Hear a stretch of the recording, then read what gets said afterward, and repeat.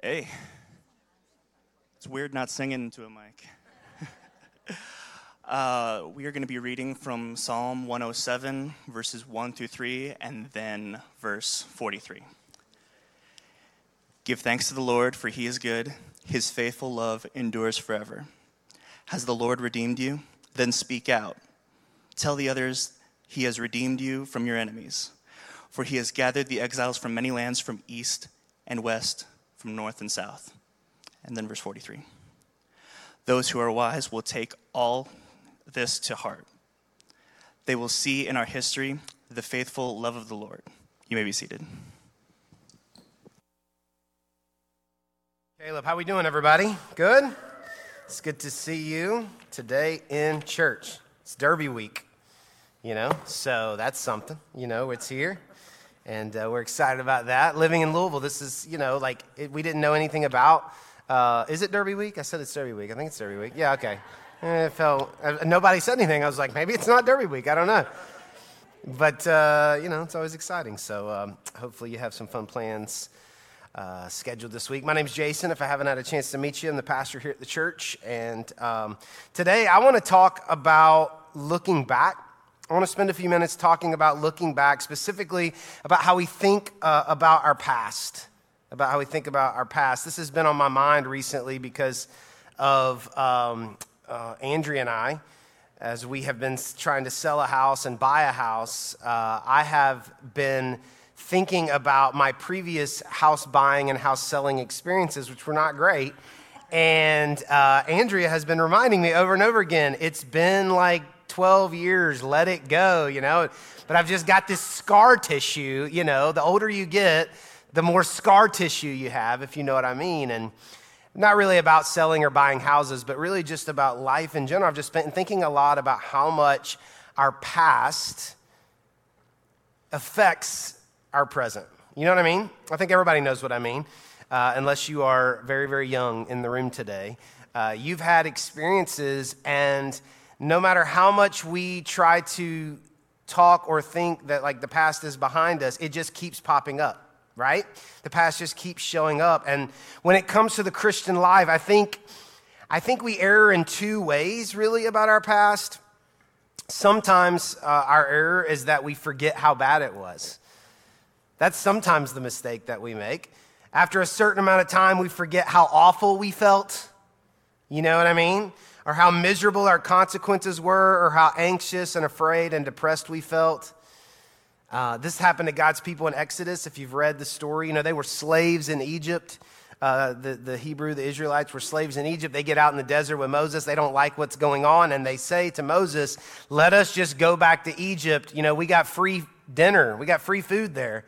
Forgetting the fact that the reason that they got the food for free was because they worked all day long, slaving in the hot sun. But they had forgotten. And so that happens to us sometimes. We forget how bad it is. And the danger with forgetting how bad your life was before Jesus is it can kind of pull you back in. You think, well, it wasn't that bad. I talked to Jesse, who leads our Celebrate Recovery, and some of the people who go through Celebrate Recovery. Celebrate Recovery is about more than addiction, but when you talk to people who are finding freedom from addiction, they will tell you one of the reasons they embrace the idea that they're always an addict, no matter how long it's been since they have used whatever it is that they were addicted to, is because they don't ever want to start believing that it's not a big deal. And so that's why they kind of embrace that idea. And the danger of forgetting how bad your life was before Jesus is you can start to rationalize and think, well, it wasn't that bad.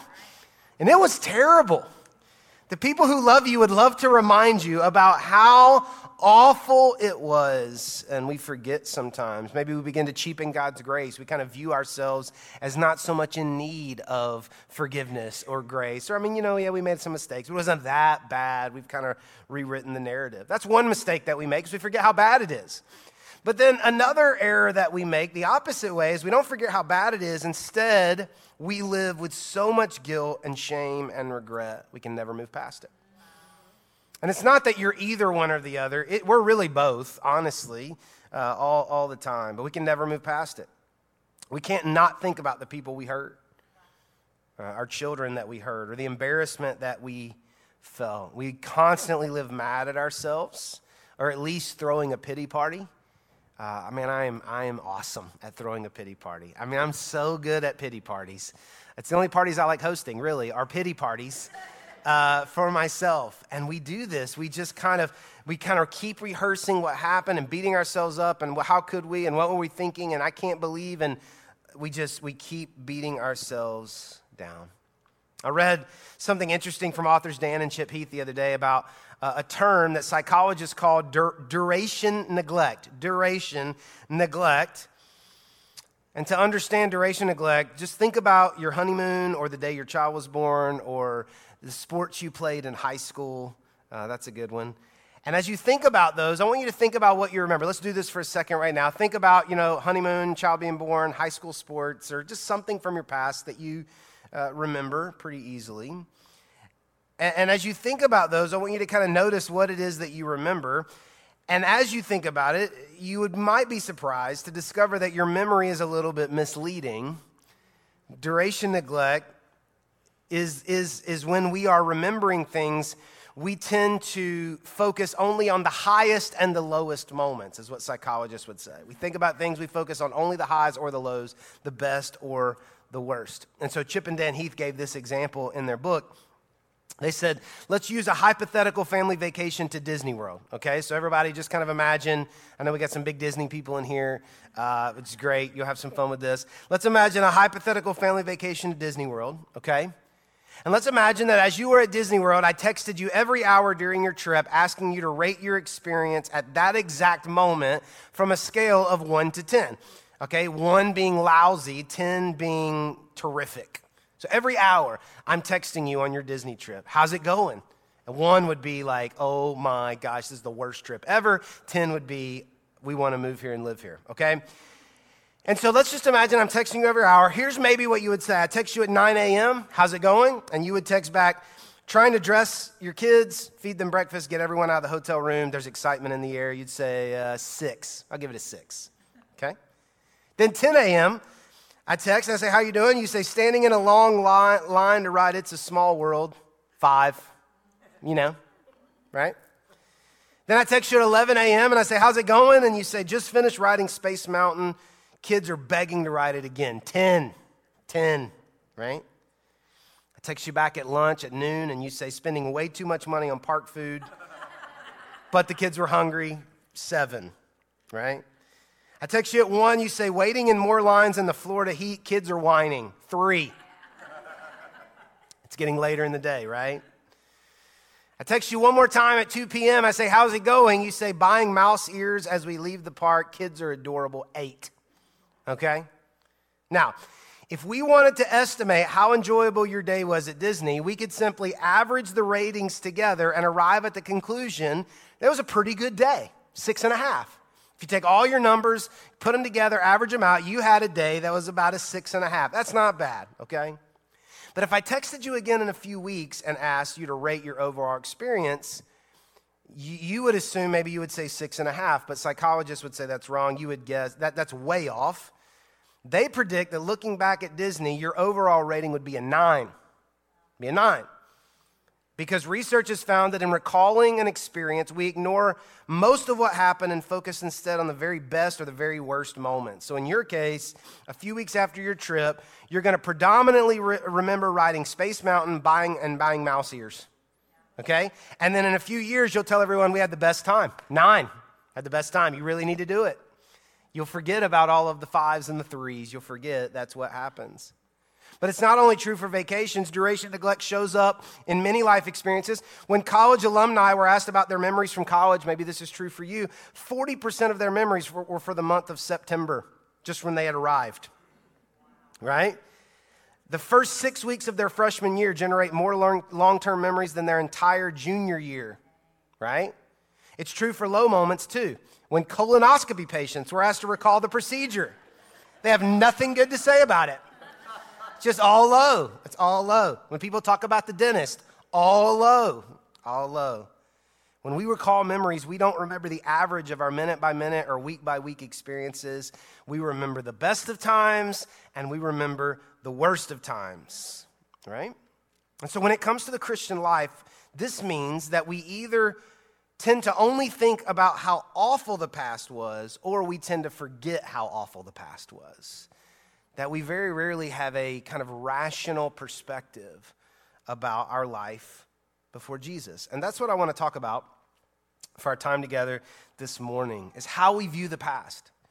Because as Christians, how we view the past should be different than people who do not have a faith in Jesus. That the way that we view the past is not the same as everyone else in the world. That if you are a Christian, if your faith is in Jesus, the way that you look back is different than everyone else who does not have a faith in Jesus. And all of us look back, and when we look back, we can find some things that we would want to change. Everybody, even people who say, I wouldn't change a thing. I don't believe them. I don't ever believe them. Because we all can think of something, and most of us can think of a lot of things. We would want to change choices that we made or people we hurt. Like somebody who says, I wouldn't change a thing. It's like, well, you hurt some people. Would you want to change that maybe? Or opportunities that were lost potentially. Right now, if I gave you 5 minutes and I said, let's make a list of things you maybe would want to go back and change, we could come up with some things. And here's what happens is the devil shows up in our lives and tries to convince you or us that we are the only one with a past. Or maybe at least the ours was worse. That, yeah, other people have been divorced too, but you were like the worst ex-spouse. Or other people's kids have a tough relationship with their parents too, but your kids hate you more than any other kids hate their parents. Or yeah, other people have filed bankruptcy too, but nobody managed their money as bad as you did. There's a lot of people who struggled with addiction, but nobody went as far to rock bottom as you did. These are the kind of lies that the enemy shows up and tells in our lives, but it's not true. It's not true. And part of being a Christian is understanding the fact that there is no scale to how much grace we need from God. There's no scale. There's not people who need a little bit of grace and people who need a lot of grace. There's not people who need a little bit of forgiveness and people who need a lot of forgiveness. We are sinners. Isaiah 53:6 tells us that all of us, like sheep, have strayed away. We have left God's path to follow our own. Everybody say all. All of us. All of us have strayed away. I don't want to rush past this moment. I want you to really take this in. It'll get positive in a second, but I want you to just take this in for a second. The only people who really worry me are the people who don't think they belong in this category. No matter what you could tell me about your past or what you've done, it would not worry me near as much as if you said, yeah, I didn't really ever do anything that really was that bad. I've never really strayed away from God. Isaiah tells us that we have all, like sheep, strayed away. We've all left God's path to follow our own, yet the Lord laid on him, talking about Jesus, the Lord laid on Jesus the sins of us all. This is the gospel message for everyone this morning, is that we are born sinners. All of us, our natural disposition is to stray, to sin. We say all the time around here, you're not a sinner because you sin because you're a sinner. And there's a difference. And so Jesus Christ came, God sent Jesus and laid on Jesus the sins of everyone. That Jesus paid the penalty for all of your sins and everyone else's sins. Jesus paid that price. And so now if your faith is in Jesus for paying that price, you get credit for Jesus' life because he took credit for yours. He lived a perfect life. You do not. We all stray. He pays that. So God looks at you because of Jesus and sees a perfect person, a sinless person. We just don't feel it. And for those of us who are Christians this morning, we think about our past and we believe that it defines us. But I want you to hear what I'm telling you, that when God looks at you, he sees a perfect record, a sinless record. that God in no way sees you and grades you or judges you or holds you up, comparing you to everything that you've ever done in your past. Because of Jesus, if your faith is in Jesus, because of Jesus, when God looks at you, he sees no error ever. If your faith is in Jesus, somehow we need God to help us believe that. Everyone can't say that, but we can. We can. And so we all go astray. Jesus took on those sins for us. And so we live with this constant tension of knowing that we are forgiven, but maybe not believing we're forgiven. Or maybe we live with this constant tension of knowing that our past isn't held against us anymore, but we hold it against ourselves potentially. So the thought that I've been having lately for myself is just this idea that you can't change your past, but you can change how you view your past. You can't change your past. You can't go back and change it, but you can change how you view it, especially for those of us who are Christians who have a faith in Jesus. And so Caleb read for us just a few verses from Psalm 107. We can't read all of Psalms 107 because it's really long. We're going to read a lot of it here in just a second. But today we're going to read Psalm 107, and by the time we're done, I hope what we learn is that we should not feel guilty. If you are a Christian today, if your faith is in Jesus, you should not feel guilty for your past. You should feel grateful. You shouldn't feel guilty for your past. You should feel grateful that our past, if we have found Jesus, our past is something to be grateful for. And as I say that, some of you are like, that's cute, but you don't know my past. That's fine for you, Jason, preacher's kid. I mean, you did a couple things, but you don't know my past. I've got tattoos I haven't shown you. You've never seen those. That there's a story attached to those, and you don't know. There's nothing to be grateful for about my past. No, you don't get it yet, but you're going to see it in Psalm 107. Psalm 107 is a beautiful psalm about the grace of God and about 4 different kinds of people who have a past. And even though our stories are very different, everyone in this room, they're really not that different at all. The details may be a little bit different, but the theme is the same. And so if you have a Bible, I would love for you to get it out, or a phone if you have that, or maybe there's a Bible around you somewhere. Caleb read the beginning and the end, but I just want to show you the power of viewing your past differently. Psalm 107 verse 1, Caleb read it to us, says, "Give thanks to the Lord, for he is good. His faithful love endures forever." Now, normally when we say God is good, we're saying God is good because something good has happened. We got a promotion at our job, or we found out we're having a baby, or we got a raise, or there's something positive that's happening, and we say God is good. But what we mean is God is good because life is good. But that's not at all what David is saying in Psalm 107. He's about to lay out some really, really, really bad stuff. But he still starts with the idea that God is good and that his faithful love endures forever. And then in verse 2, which we read, he said, "Has the Lord redeemed you?" To which, if you are a Christian, the answer would be yes. And he says, "Then speak out." In other words, David says, talk about your past. Tell others about your past, not because of regret, but because you've been redeemed. He's gathered all the exiles from many lands. That's you and me, by the way.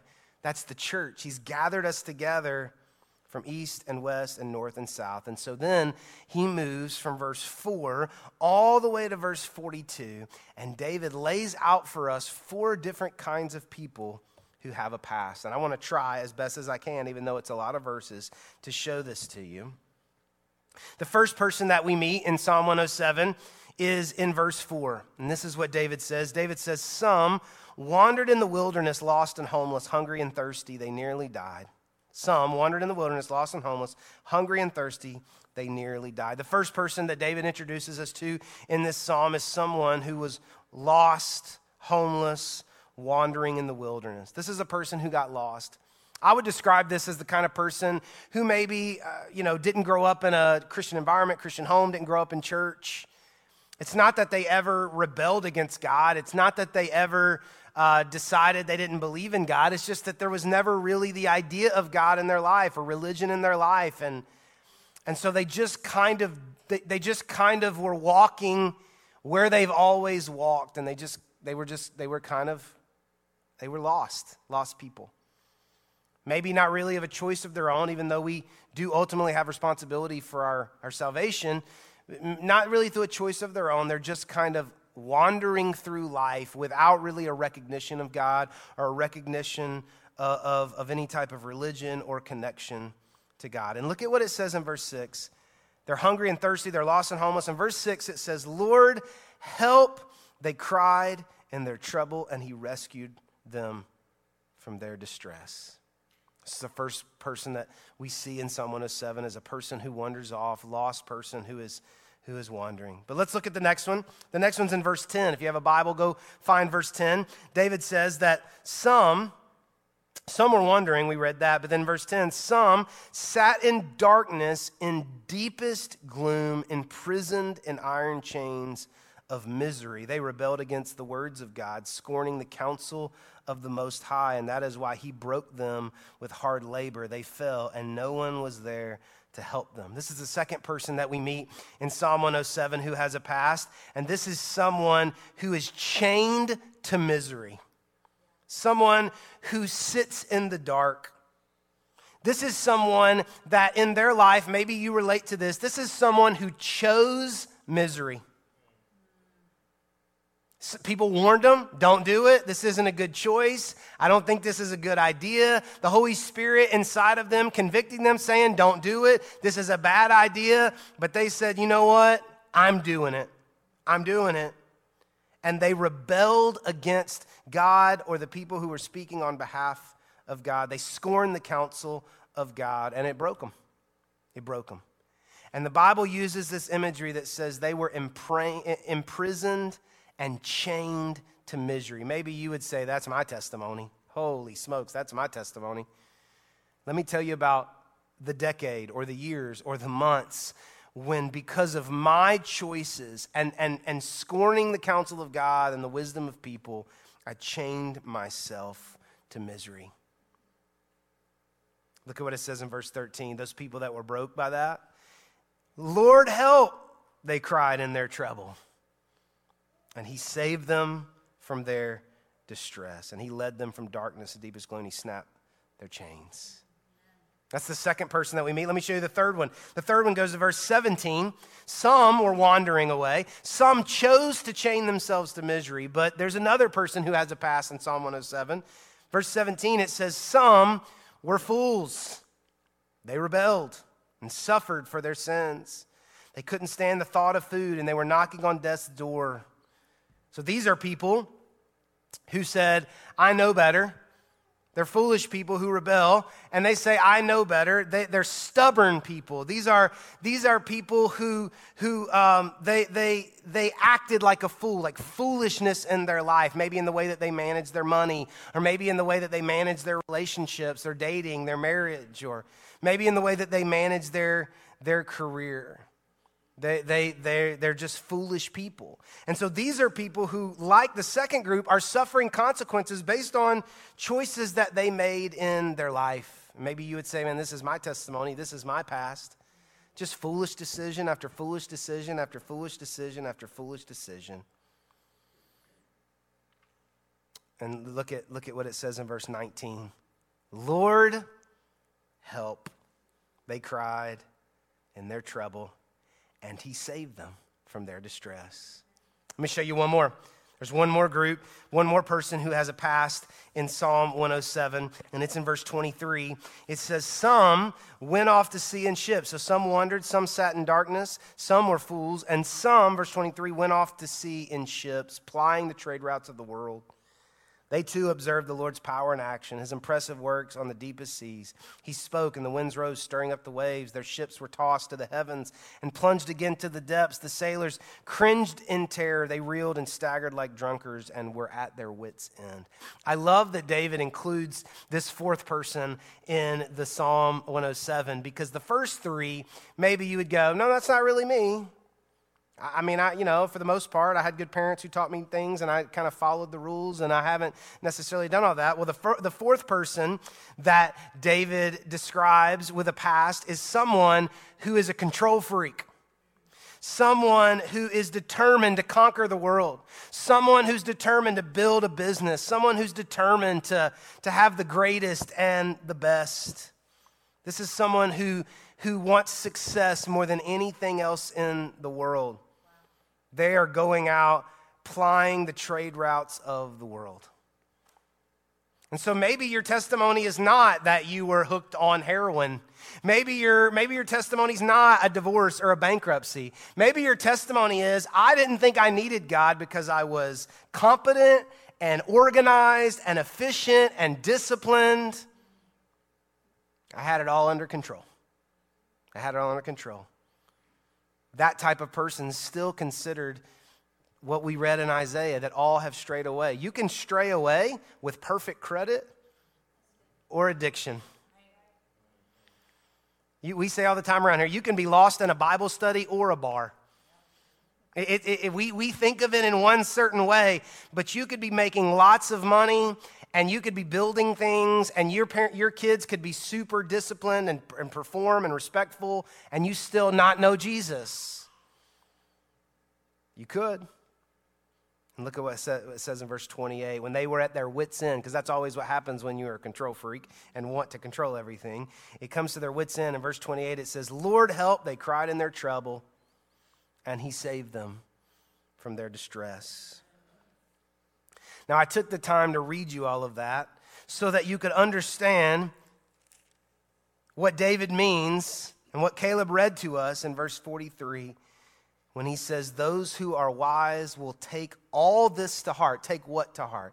Take all of your experiences and the ideas that we just talked about, and they will see in our history, in your history, the faithful love of the Lord. Here's what he's saying. Everybody can't do this. Only Christians can do this. Only Christians can do this. What David is saying is that when we look back on our past, no matter how pathetic it is, no matter how miserable it is, no matter how painful it was, no matter how many people we hurt, any of those things, if we have now found Jesus and put our faith in Jesus, we can go back and connect the dots in that past that we think is the worst thing about us. We can connect the dots and we can see the faithful love of the Lord. I want you to think about it. Don't just rush past it. I want you to think about all those things that you're embarrassed about and all those things that you wish you could change. And if you have found Jesus, you can retrace your steps and see the hand of God working in your life. Doesn't mean your life has to get absolutely awful in order for you to find Jesus, but as human beings, that's usually how we find him. We usually find him at the bottom. We usually find him on the backside of pain and hurt and regret. And David said, those people who didn't really know, but life took a turn for the worse. Those people who made the choice to chain themselves to misery and life got bad. Those people who were just foolish and disregarded, the things they should do. Those people who were in control and had it together and lived at a certain place and had a certain amount of money. What happens to every single human being is at some point you cry out, Lord, help me. And he steps in and he saves us from our distress. Here's the way I wrote it for me. Failure isn't failure if it helped me find Jesus. Failure isn't failure if it helps me find Jesus. I didn't fail. I found Jesus. I want you to get that. Yeah, I know that technically speaking, I hurt some people. And man, I hope that God can salvage that somehow.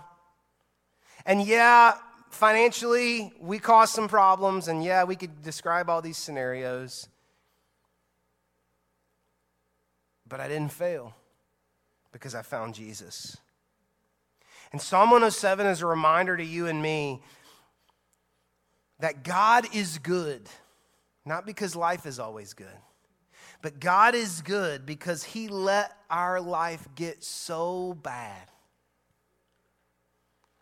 that we finally decided to cry out to him. So you're here today and you feel like you're at your wits' end? Are you here today and you feel like you're chained to misery? Are you here today and you've run out of ideas? And you're thinking, maybe, just maybe, you should try Jesus. Maybe, just maybe, you should cry out to God. Maybe your mom knew what she was talking about. Maybe your grandmother knew what she was talking about. And maybe you need to cry out to God. And here's what happens when you find God. Now your past is not viewed through the same lens that it was always viewed through. Now it's viewed through the faithful love of God. So the devil shows up in our life and says, you are such an idiot. You know that person's still mad at you. You know they'll never forgive you. You know.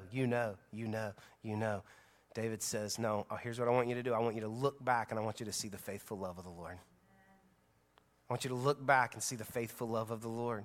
How good God is that he let it get so bad. Because if it wouldn't have got so bad, you wouldn't have cried out to him.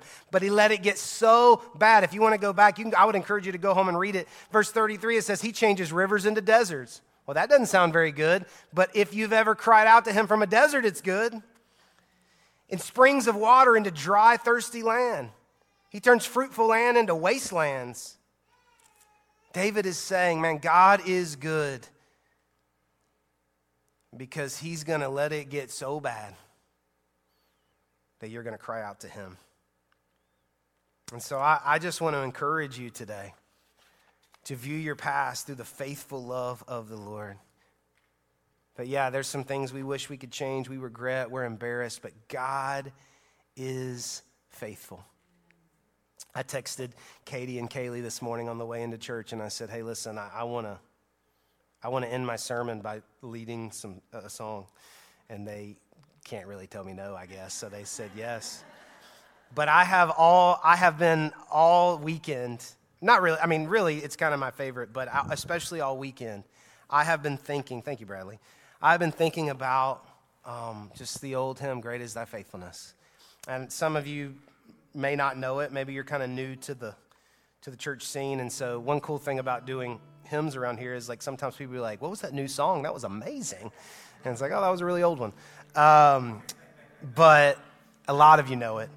And so I want to just us to sing it together. And as we're singing it, I want us to just remember the faithful love of the Lord. How faithful he is. We're not faithful. We're fickle. We abandon him. We walk away. We stray. But God is faithful. And so we're going to sing this together. Great is thy faithfulness, O God, my Father. There is no shadow of turning with thee. Thou changest not, thy compassions, they fail not. As thou hast been, thou forever will be. Sing it out. Great is thy faithfulness. Great is thy faithfulness. Morning by morning, new mercies I see. All I have needed, thy hand hath provided. Great is thy faithfulness, Lord, unto me. Let's sing that again. Come on. Great is thy faithfulness.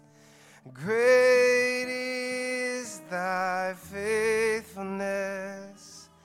Morning by morning, new mercies I see. All I have needed, thy hand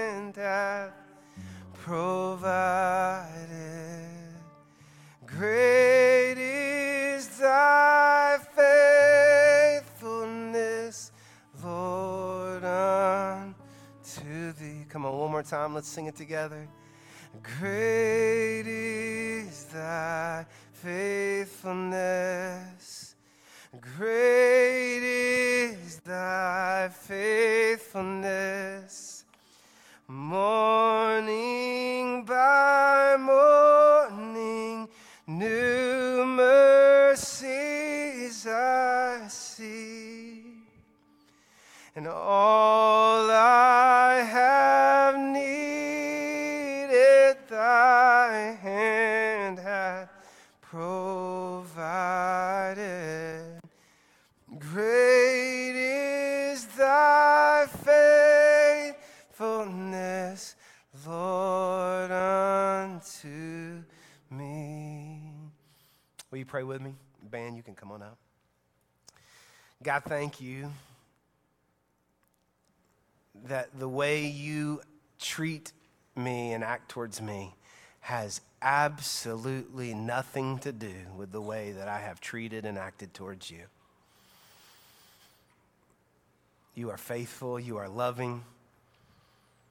And while there are things about my past, God, that I regret, I would not be here worshiping you, living for you probably, if you hadn't let it get so bad. And so, God, I thank you for all the failures in my life that led me to you. I thank you for all the deserts in my life that led me to you. I thank you for all the ideas that didn't work and all the highs that weren't high anymore and all the broken hearts and all the people who let me down and all the mistakes and all the failures. God, I thank you that they led me to you. And so, God, I pray that every time the enemy shows up, every time the devil comes back up and tries to remind me of my shame and my guilt, God, I pray that you would help me to see my history through the faithful love of God. I did not fail, I found you. In Jesus' name we pray, amen.